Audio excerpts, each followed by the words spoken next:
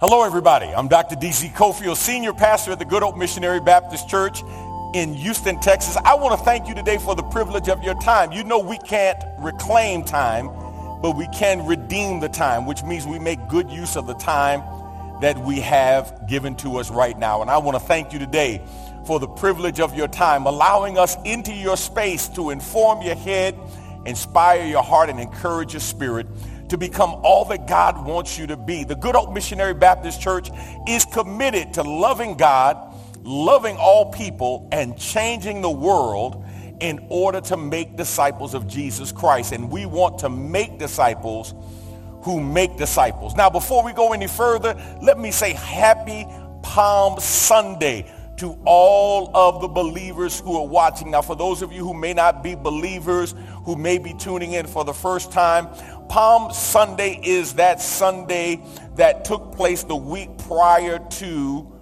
the crucifixion and ultimately the resurrection of our Lord Jesus Christ. Palm Sunday was that Sunday that Jesus made his triumphant entry into Jerusalem. They cried out, "Hosanna to the Son of David. Blessed is he who comes in the name of the Lord." What a powerful week, a powerful week. It's when the Passover meal was converted into what we call the Lord's Supper or the Holy Communion. It's the week that the temple was cleansed. It's the week that the fig tree was cursed. It's the week that the Good Friday crucifixion took place. And we know we could only call it Good Friday as we look back at it through the lens of Resurrection Sunday.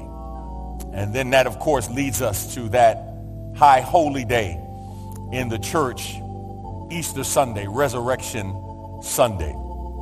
I'm grateful for you being here on today. And as you think about Jesus' triumphant entry into Jerusalem, think about his entry into your heart, into your life. And if you haven't done so, my hope and my prayer is by the end of this broadcast today, you would make a decision to say yes to Jesus Christ. Our scripture reading today comes from the Gospel of Matthew chapter 21, beginning at verse 1. Matthew 21, beginning at verse 1. We're reading from the New King James translation of the scriptures, and it reads as follows.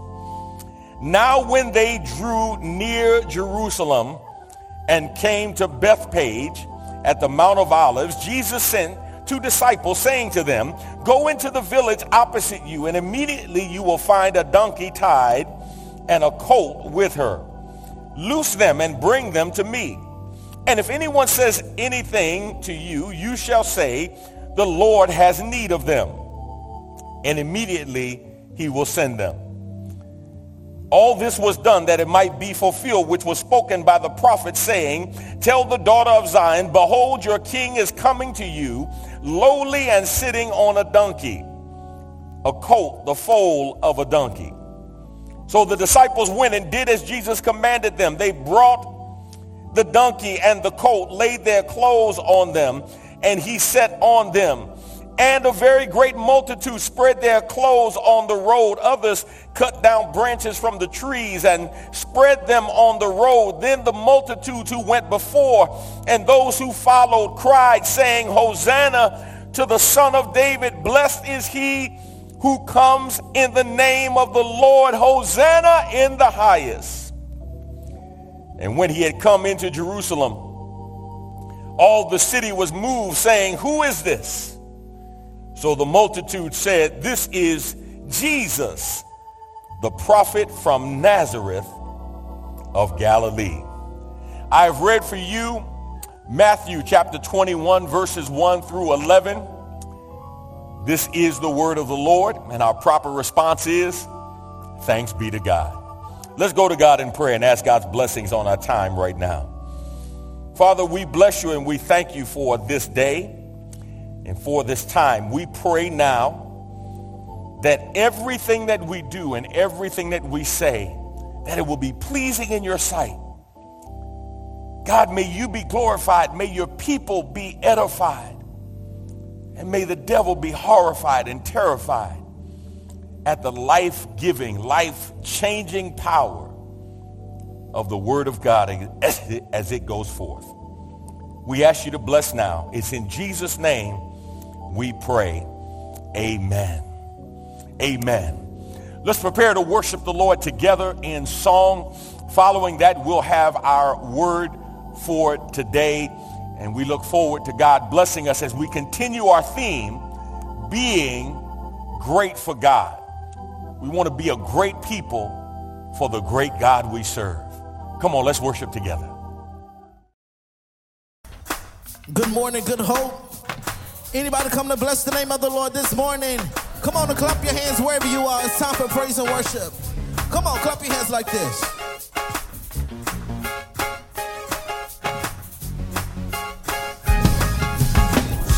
Come on. See, whoa.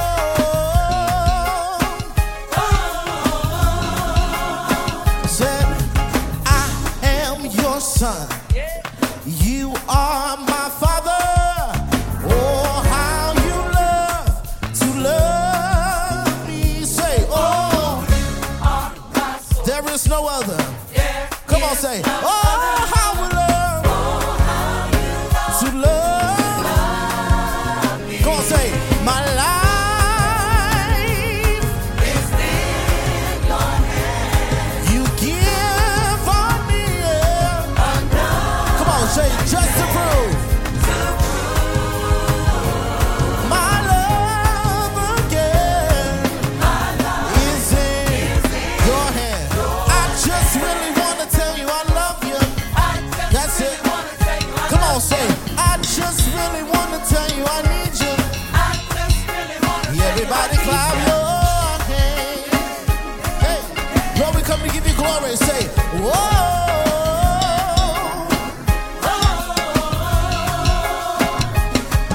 Said when I'm in need, you're my provider. Oh, how you love to love me. Say, oh, when I am sick, you are my. Oh, how you love to love. Come on, say, my life is in your hands. You give on me, just to prove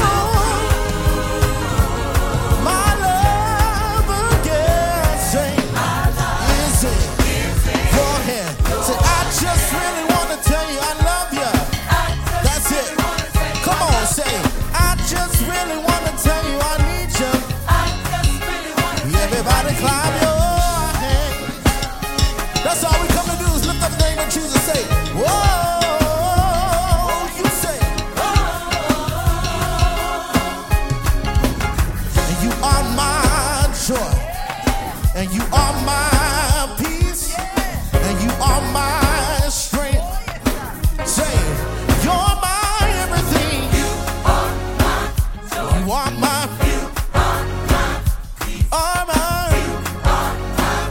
that's it. Say, you're my everything.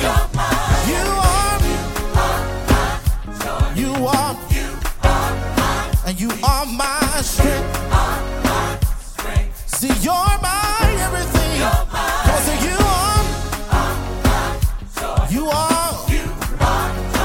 you are my strength. Come on, see, you're my everything. See, you're my everything. See, you're my everything. See, you're my everything. See, you're my everything. You're my doctor in the sick room. You're my lawyer in the courtroom. See, you're my everything. See, you're my everything. See, you're my. See, you're my everything. When I need you, you always there. You're the Alpha and Omega, Jesus. See, you're my. You're my. Oh, you're mine. See, you're my everything. Last time. See, you're my everything. Now, if you believe it, come on and clap your hands and give God glory in this place. Hallelujah, Jesus. We come to give you glory, Jesus. Hallelujah, Jesus. Hallelujah. Anybody know that the Lord is good? I said, do you truly know that the Lord is good? Hallelujah. Whoa, yeah. Song says, Lord, you are good. You've been so good. Lord, you are good.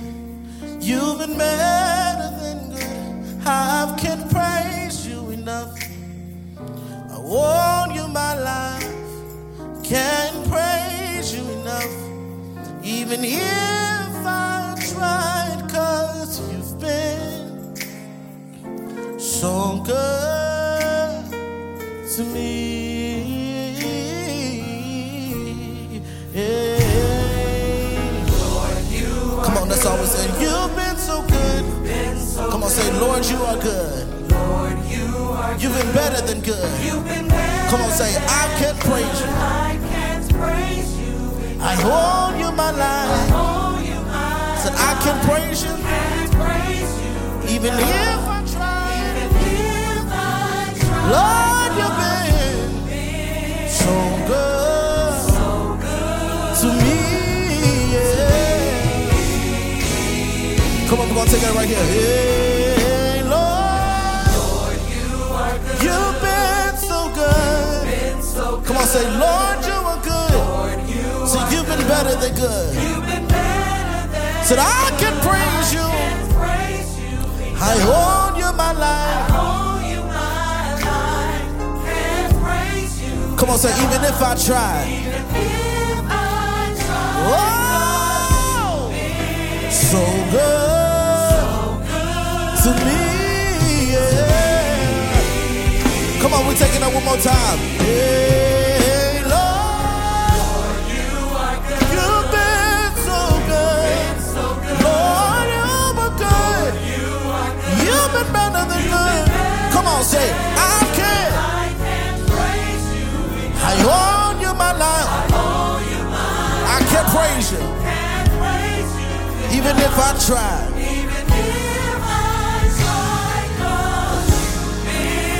So good. You've been so good. Lord, you've been so good to me. Yeah. That's my favorite part right here. It says, so many doors you opened, so many ways you made. Hey, so many times you've healed me. Can I say that one more time? Oh, so many doors you opened, so many ways you made, so many times you've healed me, Jesus. You've been better than good to me. So many doors, so many ways. Just think about it, so many times. Even when I don't deserve it, you've been better than good to me. So many doors, so many ways, so many times you feel me. You've been better than good to me. Stay right there. So many doors, so many ways, so many times you feel me. You've been better than good to me. Come on, stay right there. So many doors. I can't express how many ways you made. So many times you tell me, Lord, you've been better than good to me. So many doors, so many ways, so many times you tell me, you've been better than good to me. So many doors, so many ways, so many times. Lord, you've been better. One more time. So many doors, so many ways, so many times. You've been better than good to me. Say, you've been better than good to me. You've been better than good to me. I can't express how good you've been, Jesus. Hey, one more time, lift it up. Son, you've been better than good to me.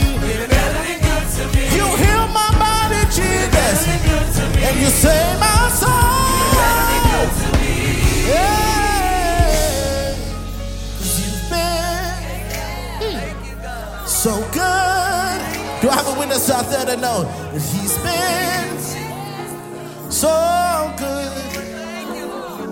I could never repay you, Lord, for what you done for me. How you loose my shackles, Lord. How you set me free. How you made a way out of the way. Oh, Lord, you made a way out of the way. That's why I say, God, oh, 'cause you've been so good. You've been so good. Help me sing it. You've been so good. So good. Oh, you've been so good. Now stop. You've been so good to me. Yeah. Now if you believe it, come on and worship the Lord. Hallelujah, Jesus. Hallelujah to the Lamb of God. Praise God, praise God, praise God, from whom all blessings flow. Man, the worship of music is so powerful. I don't know if you realize this. The truth of the matter is, and many preachers and pastors don't like to admit this, but more theology is taught, good and bad, from songs and remembered from songs than from sermons. It's easier to remember things that are set to music. That's why when we learn the ABCs, we learn the ABCs to a certain song, a jingle. And that jingle is still familiar to us even now because it allows multiple areas of the brain to be fired in the attempt to memorize something. And what a powerful, powerful tool to remember the songs of Zion and remember who God is in the midst of all that we're going through. And we give him praise because we sing with others, Hosanna to the Son of David. Blessed is he who comes in the name of the Lord. Let's go to God in prayer. Ask God's blessings on our time. Father, we pray now that you'll bless your word as it goes forth. As your word goes forth, allow it to find fertile ground in the hearts and minds of your people. That we would be more than just hearers of your word. Help us to be doers as well. It's in Jesus' name we pray. Amen.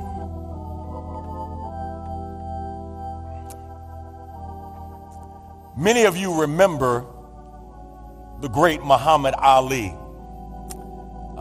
Boastful, braggadocious.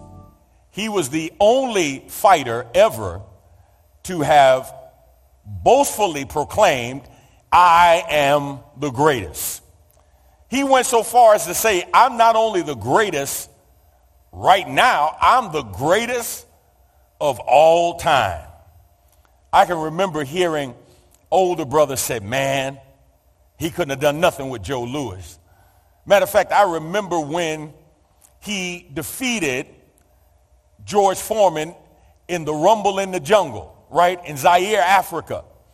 And I can remember when that fight was coming up, those old timers would be saying things like, man, he can't handle George. George is going to destroy him. As a matter of fact, I remember that late, great broadcaster Howard Cosell predicting that Muhammad Ali would be defeated. Felt like Muhammad had taken on more than he could handle. Well, you know the story. George Foreman was knocked out by Muhammad Ali. I had an opportunity to ask George Foreman about that fight on one occasion, and George Foreman just kind of smiled as he typically does and says, you know, I lost that fight. He said, but what's interesting is Muhammad would never give me a rematch. And I thought about it. I was like, wow, yeah, you got a point. Because they said Muhammad Ali took a pounding, took a beating. George Foreman was the closest thing that we had seen to the late, great Brown Bomber Joe Louis. and Muhammad Ali took him down. And man, the boasting got even greater. I am the greatest of all time. And here's what's interesting. When somebody says they are the greatest, they are proclaiming that they are the greatest in comparison to other people. Who's the greatest basketball player of all time? Some would say Michael Jordan. Some would go back further and say Wilt Chamberlain. If you're looking at me right now and you're saying Wilt who? Well, that's a problem, right? Who's the greatest cook of all time? The greatest chef of all time? Who's the greatest football player of all time? Who is the greatest lover of all time, right? And typically when we identify somebody who is the greatest, we are comparing them to others in their field, trying to determine and decide who has the greatest level of proficiency, productivity, who is the person who has done the most in that respective field. But here's the question I want to ask you. Have you thought about how you can be the greatest? Now, you may be looking at me saying, okay, Pastor, what do you mean? The greatest what? The greatest you.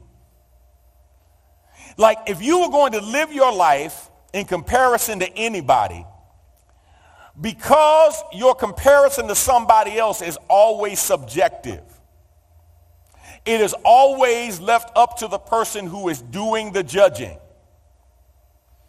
And sometimes the people who are judging have limited or short memories. Here's a question I would ask you. What would it take for you to be the greatest you could possibly be? So when you stand up and say, I am the greatest, you're not comparing yourself to anybody else. You're not looking at anybody around you. But you can proudly proclaim, I am the greatest me that I've ever been in my life. There's been no me greater than who I am right now. We've been walking through and talking about in this 150th anniversary celebration, being a great people for a great God. That's our theme. And today, I want to talk about being your greatest for God. Being your greatest for God. What will it take for you individually to be the best that you can possibly be for God? You see, typically when we talk about church, and we'll often hear pastors kind of tongue-in-cheek say, man, my church is the best church this side of heaven. I pastor the greatest people this side of heaven, right? But even in that scenario, we are, whether consciously or subconsciously, we're in a comparative kind of mode looking at what we do and who we have in comparison to somebody else. But today I want you to look in the mirror at yourself. I want you to think for a moment and ask yourself the question, am I giving God the best that I have? Am I the greatest I can possibly be for God? And let me submit this to you, my brothers and sisters. In order for you to be the greatest Christian, the greatest Christ follower you can possibly be, you have to make a commitment to live out wholeheartedly the Great Commission, the Great Commandment, and the Great Commitment. The Great Commission, the Great Commandment, and the Great Commitment. I'm going to look at these in more detail as we continue on throughout this year-long celebration. But let me just share with you in a somewhat cursory way some thoughts around this idea of being your greatest for God. Here's the first thing. Number one, to be your greatest for God, you must be a disciple of Jesus who makes disciples. You must be a disciple of Jesus who makes disciples. This is a passage we looked at not too long ago, but let me just refresh your memory. Verse 16, Matthew 28, The New Living Translation reads, "Then the 11 disciples left for Galilee, going to the mountain where Jesus had told them to go. When they saw him, they worshiped him, but some of them doubted. Jesus came and told his disciples, 'I have been given all authority in heaven and on earth. Therefore, go and make disciples of all the nations, baptizing them in the name of the Father and the Son and the Holy Spirit. Teach these new disciples to obey all the commands I have given you, and be sure of this, I am with you always, even to the end of the age.'" Your purpose as a Christian is to become a disciple who makes disciples. Your purpose as a Christian is to become a disciple who makes disciples. We become a disciple when we give our life to the Lord. Remember that one imperative, make disciples, two participles, baptizing them and teaching them. Baptizing them, we believe, refers to a believer's baptism because you must repent, believe, and be baptized. Baptism does not save, but baptism is the evidence that you have been saved and an outward profession of your inward faith in God. But discipleship does not stop with evangelism. It starts there, but it doesn't stop there. Because the text says, "And we teach them to observe all things." Teach them to observe what God has said. And so you have evangelism on one side of the discipleship coin and edification on the other side of the discipleship coin. Remember, it's in the imperative mood and the active voice, which means you must make it your business to make disciples. My brothers and sisters, let me share this with you. Many of us are in the disciple-making business. We're just not in the business of making disciples for Jesus. People see you as a mentor. They look at you as somebody they look up to. And my question is, how much Jesus do they see in you? How much Jesus do they see coming out of you? Is there enough evidence that you are a child of God, that as you are mentoring them, as you are modeling for them how to live the Christian life, as they communicate with you and talk with you, are they inspired to make Jesus Christ their Savior and Lord? And at the end of the day, you must be a disciple who makes disciples. See, it's not enough to say, I'm a disciple of Jesus, and then I'm going to get in my holy huddle, or I'm going to be like the turtle in the shell, pull my head in, pull my legs in, pull my arms in, and I'm just going to stay in my little space, and I'm going to be happy with Jesus alone. No, when you become a disciple, you have to make a commitment to make disciples. And you make disciples when you give people your time, and you give them your energy, and you give them the teachings of Jesus so that they can apply it in their everyday lives. Here's the second thing, if you're going to be your greatest for God. Number two, to be your greatest for God, you must love the way God loves. To be your greatest for God, you must love the way God loves. Now, when we talk about love, we're not talking about syrupy sentimentality. We're not talking about Cupid flying around as a cartoon character shooting arrows into people. We're not talking about falling in love or falling out of love. We're talking about the highest form of love that the world has ever seen. It's the love that God has for you and for me. But here's what's interesting. The love that God has for us, he expects us to embody that love, to reflect that love, to show that love to all that we come in contact with. Look at Mark chapter 12. Verse 28, one of the teachers of religious law was standing there listening to the debate. He realized that Jesus had answered well. So he asked, of all the commandments, which is the most important? Jesus replied, the most important commandment is this: listen, O Israel, the Lord our God is the one and only Lord, and you must love the Lord your God with all your heart, all your soul, all your mind, and all your strength. Verse 31, the second is equally important. Love your neighbor as yourself. No other commandment is greater than these. You know what's interesting to me, my brothers and sisters, how many believers, how many Christians, how many Christ followers believe it is their primary charge in life to criticize and condemn, when Jesus says the first and greatest commandment and the second one right behind it is to love. Go to A. As a disciple, you must love God. You must love God. He says you must love the Lord your God with all your heart, all your soul, all your mind, and all your strength. Now, here's what's interesting. That word love, we know the noun form of that word, agape. This is the verb form, agapao, right? And it speaks to the unconditional, undeserved, unmerited love that we receive from God. It's God loving us at our worst in order for us to become our best. It's the love that sees the good instead of focusing on the bad. Now, here's what's interesting.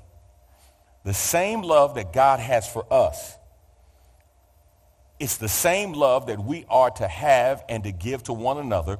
It's the same love we are to have for ourselves. But in this passage, it's the same love that we are to give to God. See, here's what I believe Jesus wants us to understand, that loving God does not come naturally. As a matter of fact, salvation is not based upon you loving God. Salvation is based upon you recognizing God's love for you. But I submit to you, my brothers and sisters, that even though God loves us unconditionally, there are many of us who love God conditionally. We have not learned how to love God no matter what. So it's as if Jesus says, you do know loving God is a choice.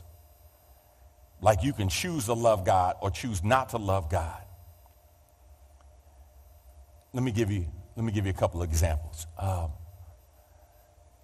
When I get angry with God because God didn't do what I wanted done, the way I wanted it done, or when I wanted it done, am I really loving God like I should? When I question God about what has transpired in my life, am I really loving God like I should? When I question God instead of trusting God, am I really loving God like I should? Oh, wait a minute. When I decide to do what I want instead of trusting God and obeying him, even when it doesn't make sense, am I really loving God?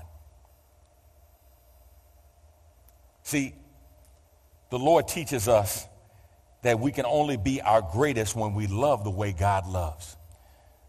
I told you, A, as a disciple, you must love God. But B, as a disciple, you must love all people. You must love all people. You've got to have a love for all people. That's why he said the second is equally important. Love your neighbor as yourself. There's an assumption there that you have a love for yourself. And Jesus says, just like you have a love for yourself, man, use that as the template to love your neighbor. Now, for somebody who may be listening, maybe your inability to love others is because you really don't have a foundational or fundamental love for yourself.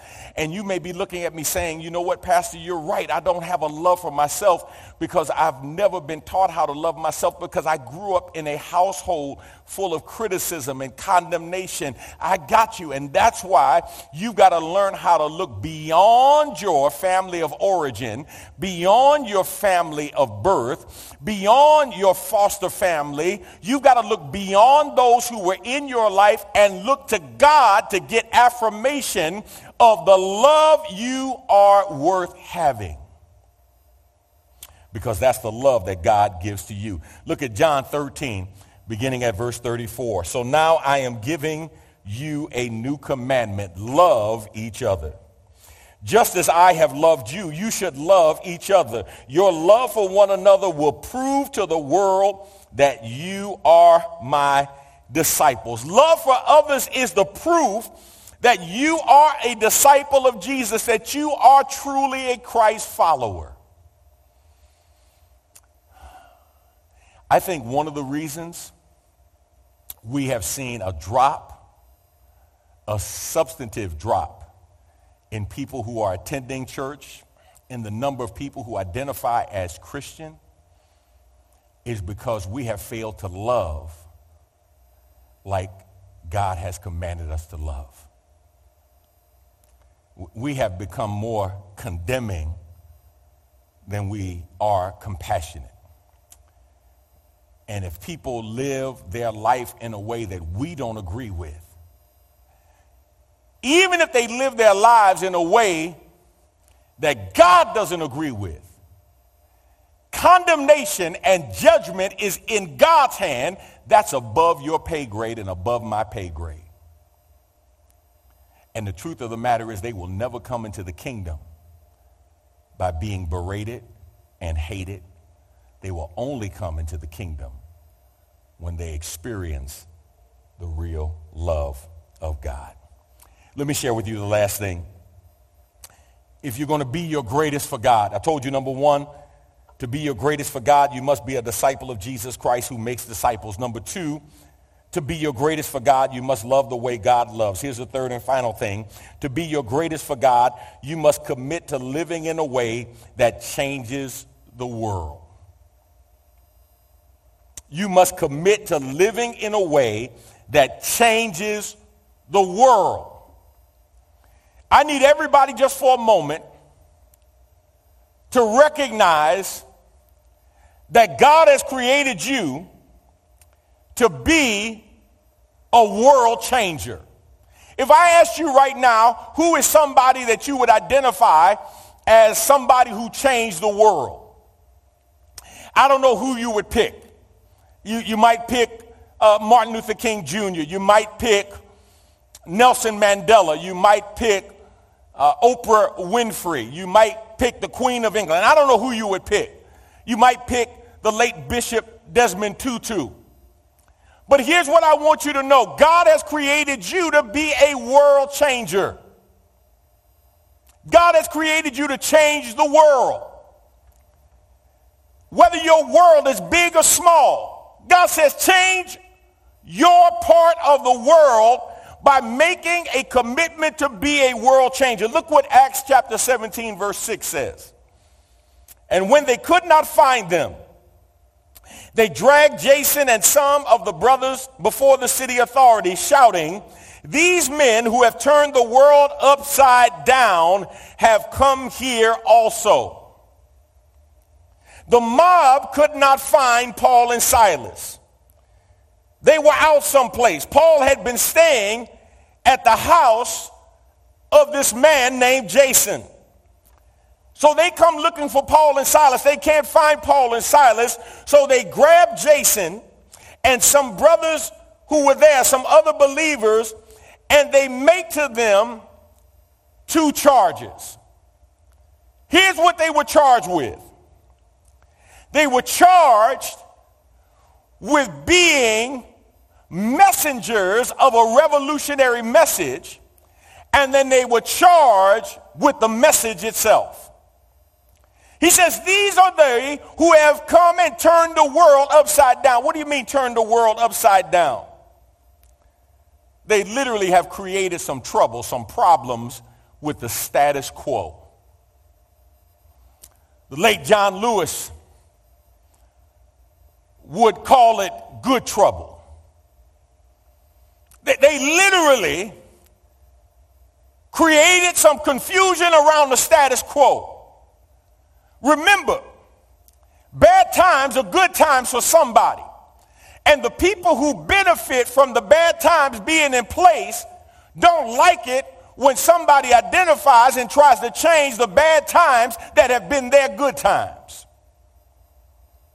There were people who were benefiting from the multiplicity of religions that were being professed in Asia Minor. There were people who were benefiting from making all kinds of idols and images that did not like this message of an invisible God who lived inside of you.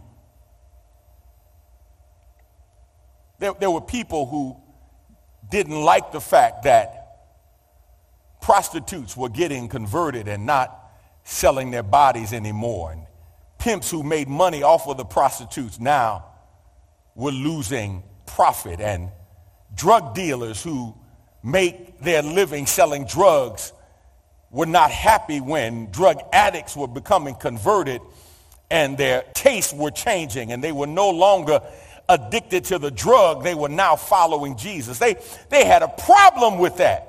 They turned the world upside down. There's one pastor in South America, Colombia in particular, whose church is so large and whose ministry is so expansive that when he would call for all-night prayer meetings, they would literally fill soccer stadiums with the members of his church, the members of his ministry. And when he called for a 24-hour prayer shutdown, that everything would change in the country. So much so that the drug cartels put a contract on his life, not one time, not two times, but I believe 3 different occasions. They wanted to take this pastor out because he was turning the world upside down. See, the messengers were the people whose lives were changed by the life-changing message of Jesus Christ.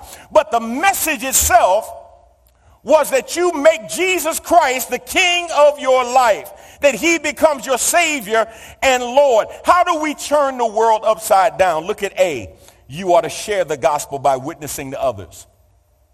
Share the gospel by witnessing to others.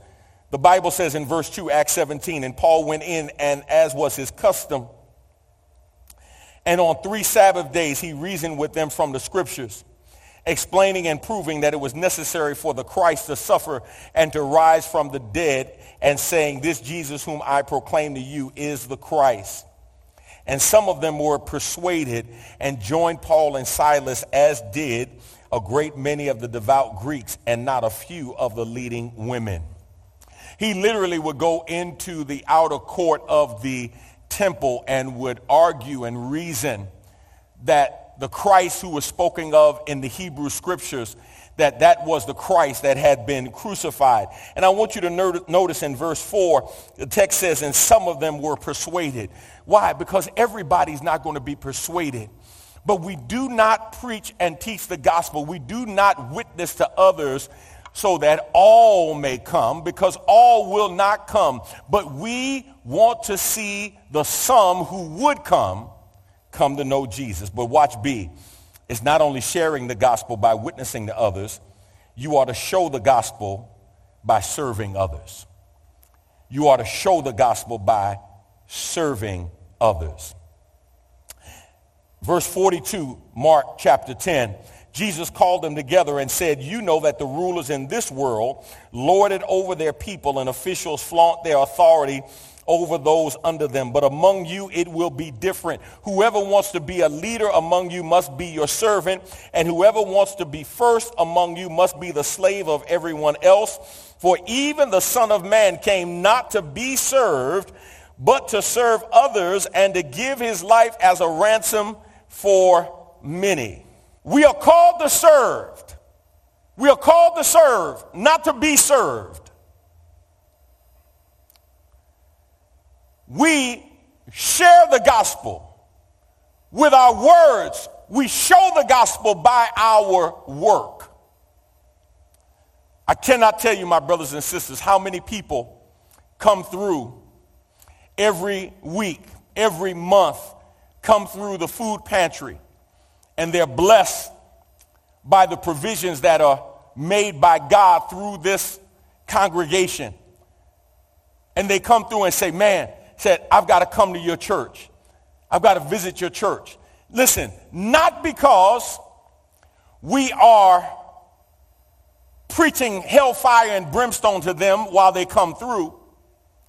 Not because we are challenging them with the 4 spiritual laws when they come through.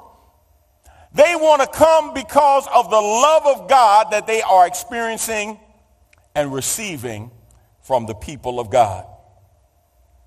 When we share the gospel by witnessing and show the gospel by serving, we make Jesus the main attraction.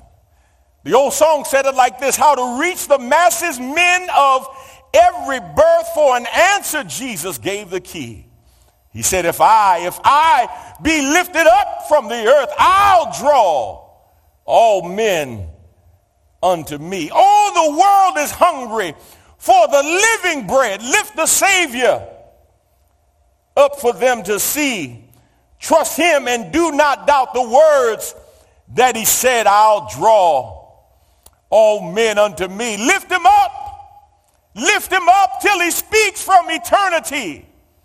Then if I be lifted up from the earth, I'll draw all men, all women, all boys, all girls. I'll draw humanity unto me.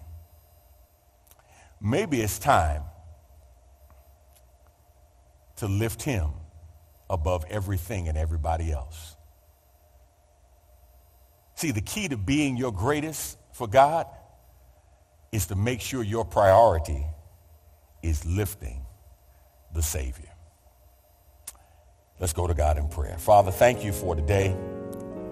I pray now, God, that everything that we have said and everything that we have done has been pleasing in your sight.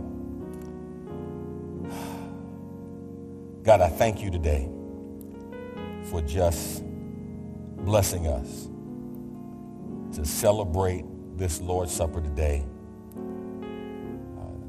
to celebrate this entrance into Jerusalem today. And I pray now, God, that as we celebrate what you have done for us, I pray that we would be reminded of how we can be the greatest we can be for you. Help us to recognize, God, that being our greatest doesn't happen when we compare ourselves to others. Help us to recognize that we are our greatest when we are the best that you have created us to be. We love you, and it's in Jesus' name we pray. Amen. For somebody who is watching today, for somebody who is wondering, what is it that God wants from you? I want to extend to you an opportunity today to say yes to the Lord. See, I submit to you that you can't be your greatest, you can't be your best until you give yourself to the Lord. Because he has created you, and you are fearfully and wonderfully made. And you can only find your potential fulfilled for life and living when you walk in the way that God wants you to walk. If you need Jesus Christ in your life, you've never given Jesus Christ an opportunity to become Savior and Lord of your life, I want you to click on the button that says, I want to become a Christian. I want to be saved. I want to give my life to the Lord. And I will show you via video how to ask the Lord into your life, how to pray the prayer of salvation. We believe that if you confess with your mouth the Lord Jesus and you believe in your heart that God has raised him from the dead, you shall be saved. Not perfect, but saved. And then we can help you walk from there. Wherever you are in the world, we'll help you connect with other believers. Wherever you are in the world, we can help you think through that next step of obedience, getting baptized, and what that can look like. Somebody asked me, they said, well, how do you baptize online? We don't baptize per se online, but we help facilitate the baptism of people who want to get baptized. So we've had people getting baptized in pools and tubs. We've had people getting baptized in bodies of water. It's all really about the commitment and the willingness to make that profession of your faith outwardly in the act of baptism.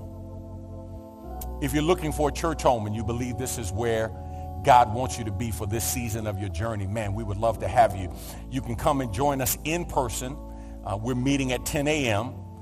each Sunday at 3015 North McGregor Way. But if you are not in the Houston metropolitan area, you can still become part of our church family. We want to help facilitate your discipleship on the digital platform. And we can do that for you even right now to help you grow, help point you in the right direction so that your walk with God can be more of a victory and less of being a victim. So just click on the link, I want to join church, and we'll connect with you and give you the next steps. Now, for those of you who would like to worship the Lord in giving, you haven't already done that. There are 6 different ways you can worship the Lord in giving on the digital platform. I want to thank all of you for your faithfulness in your giving. There's so many things that we want to do to be a blessing to people, not just locally, but nationally and internationally. And those things only happen because of your giving. So let me give you an example. One of the stories you're going to hear about in the coming weeks is a couple that we are supporting in Ghana, in the northern region of Ghana. This is a tough area of Ghana, a tough spiritual area of Ghana. But this couple has been adopted by our church. We helped to send them to school, and now they're on the mission field, and they are serving right there. I mean, front lines ministry. And we got a call that their support had been waning. They were having a tough time raising support. And so we moved forward to triple our support to them, to multiply our support to them by 3, to do our part to make sure that the gospel gets to these far regions of our world. And of course, the Sloans are in Uganda. We're excited about what God is doing with Reverend Mark Sloan and Sister Marshall Sloan. And man, all we can do is praise God for how God is using them. Now, that's just one aspect of the mission that God has us doing. We're helping to plant church locally. We not only planted 4 churches out of our church, but we're supporting other church planters who are seeking to take the gospel to communities to create neighborhood churches. And we're also, of course, doing our work every week with our food pantry. And we're serving hundreds of people every week, encouraging them in the Lord and addressing issues of food insecurity and the like. If you'd like to join with us, you can partner with us and give. You can set up a recurring gift if you'd like to do that as well on any of the platforms that you'd like to give on.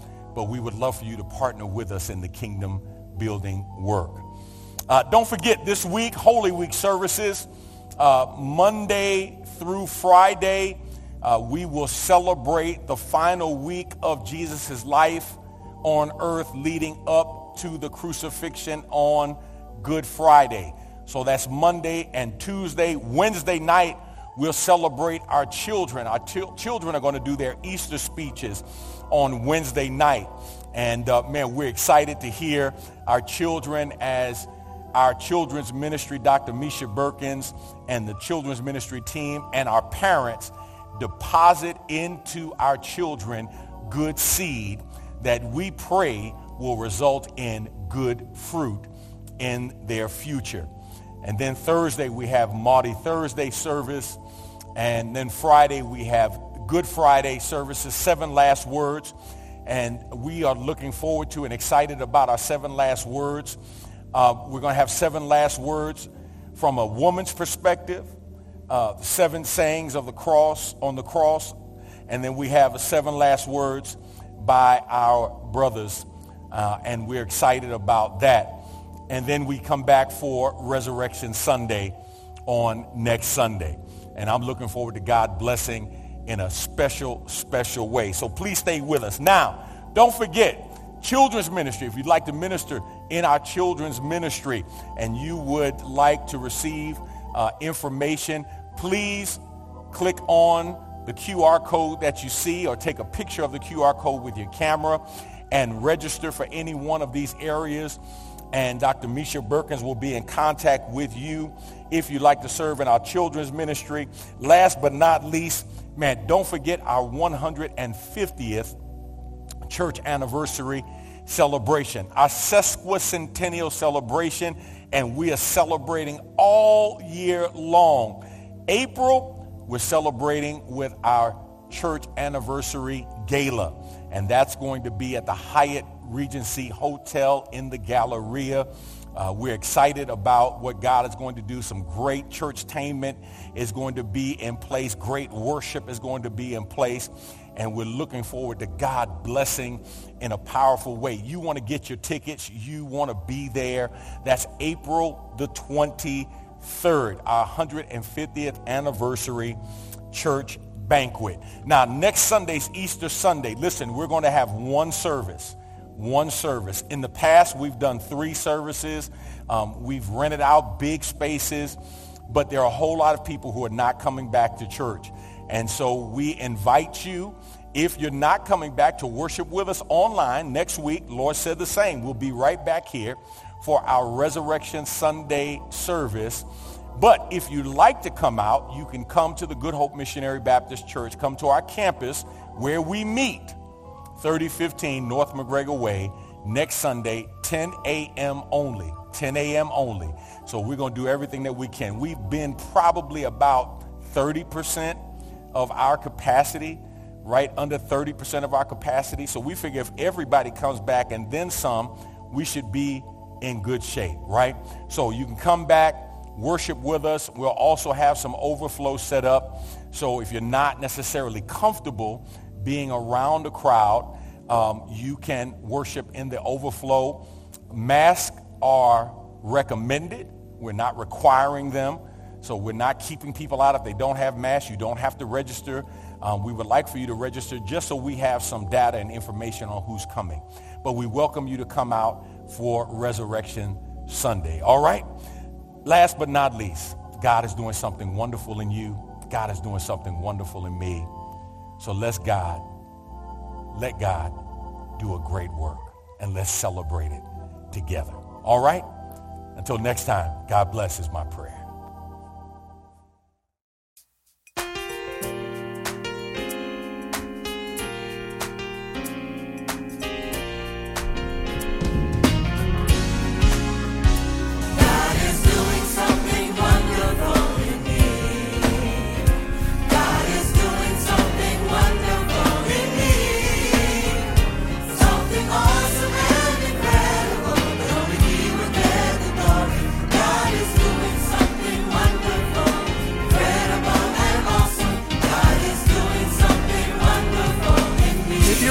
About what God is doing in your life, tell your neighbor God is doing something wonderful in you.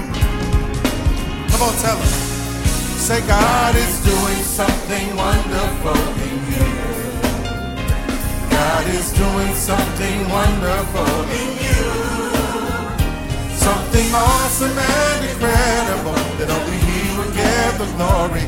God is doing something wonderful, incredible and awesome. God is doing something wonderful. So wonderful. So wonderful. So marvelous. So marvelous. Incredible. Incredible. God is doing it on the inside. God is doing it on the inside. And it's showing up on the outside. And it's showing up on the outside. Something awesome and incredible that only He will get the glory. God is doing something wonderful, incredible and awesome. God is doing something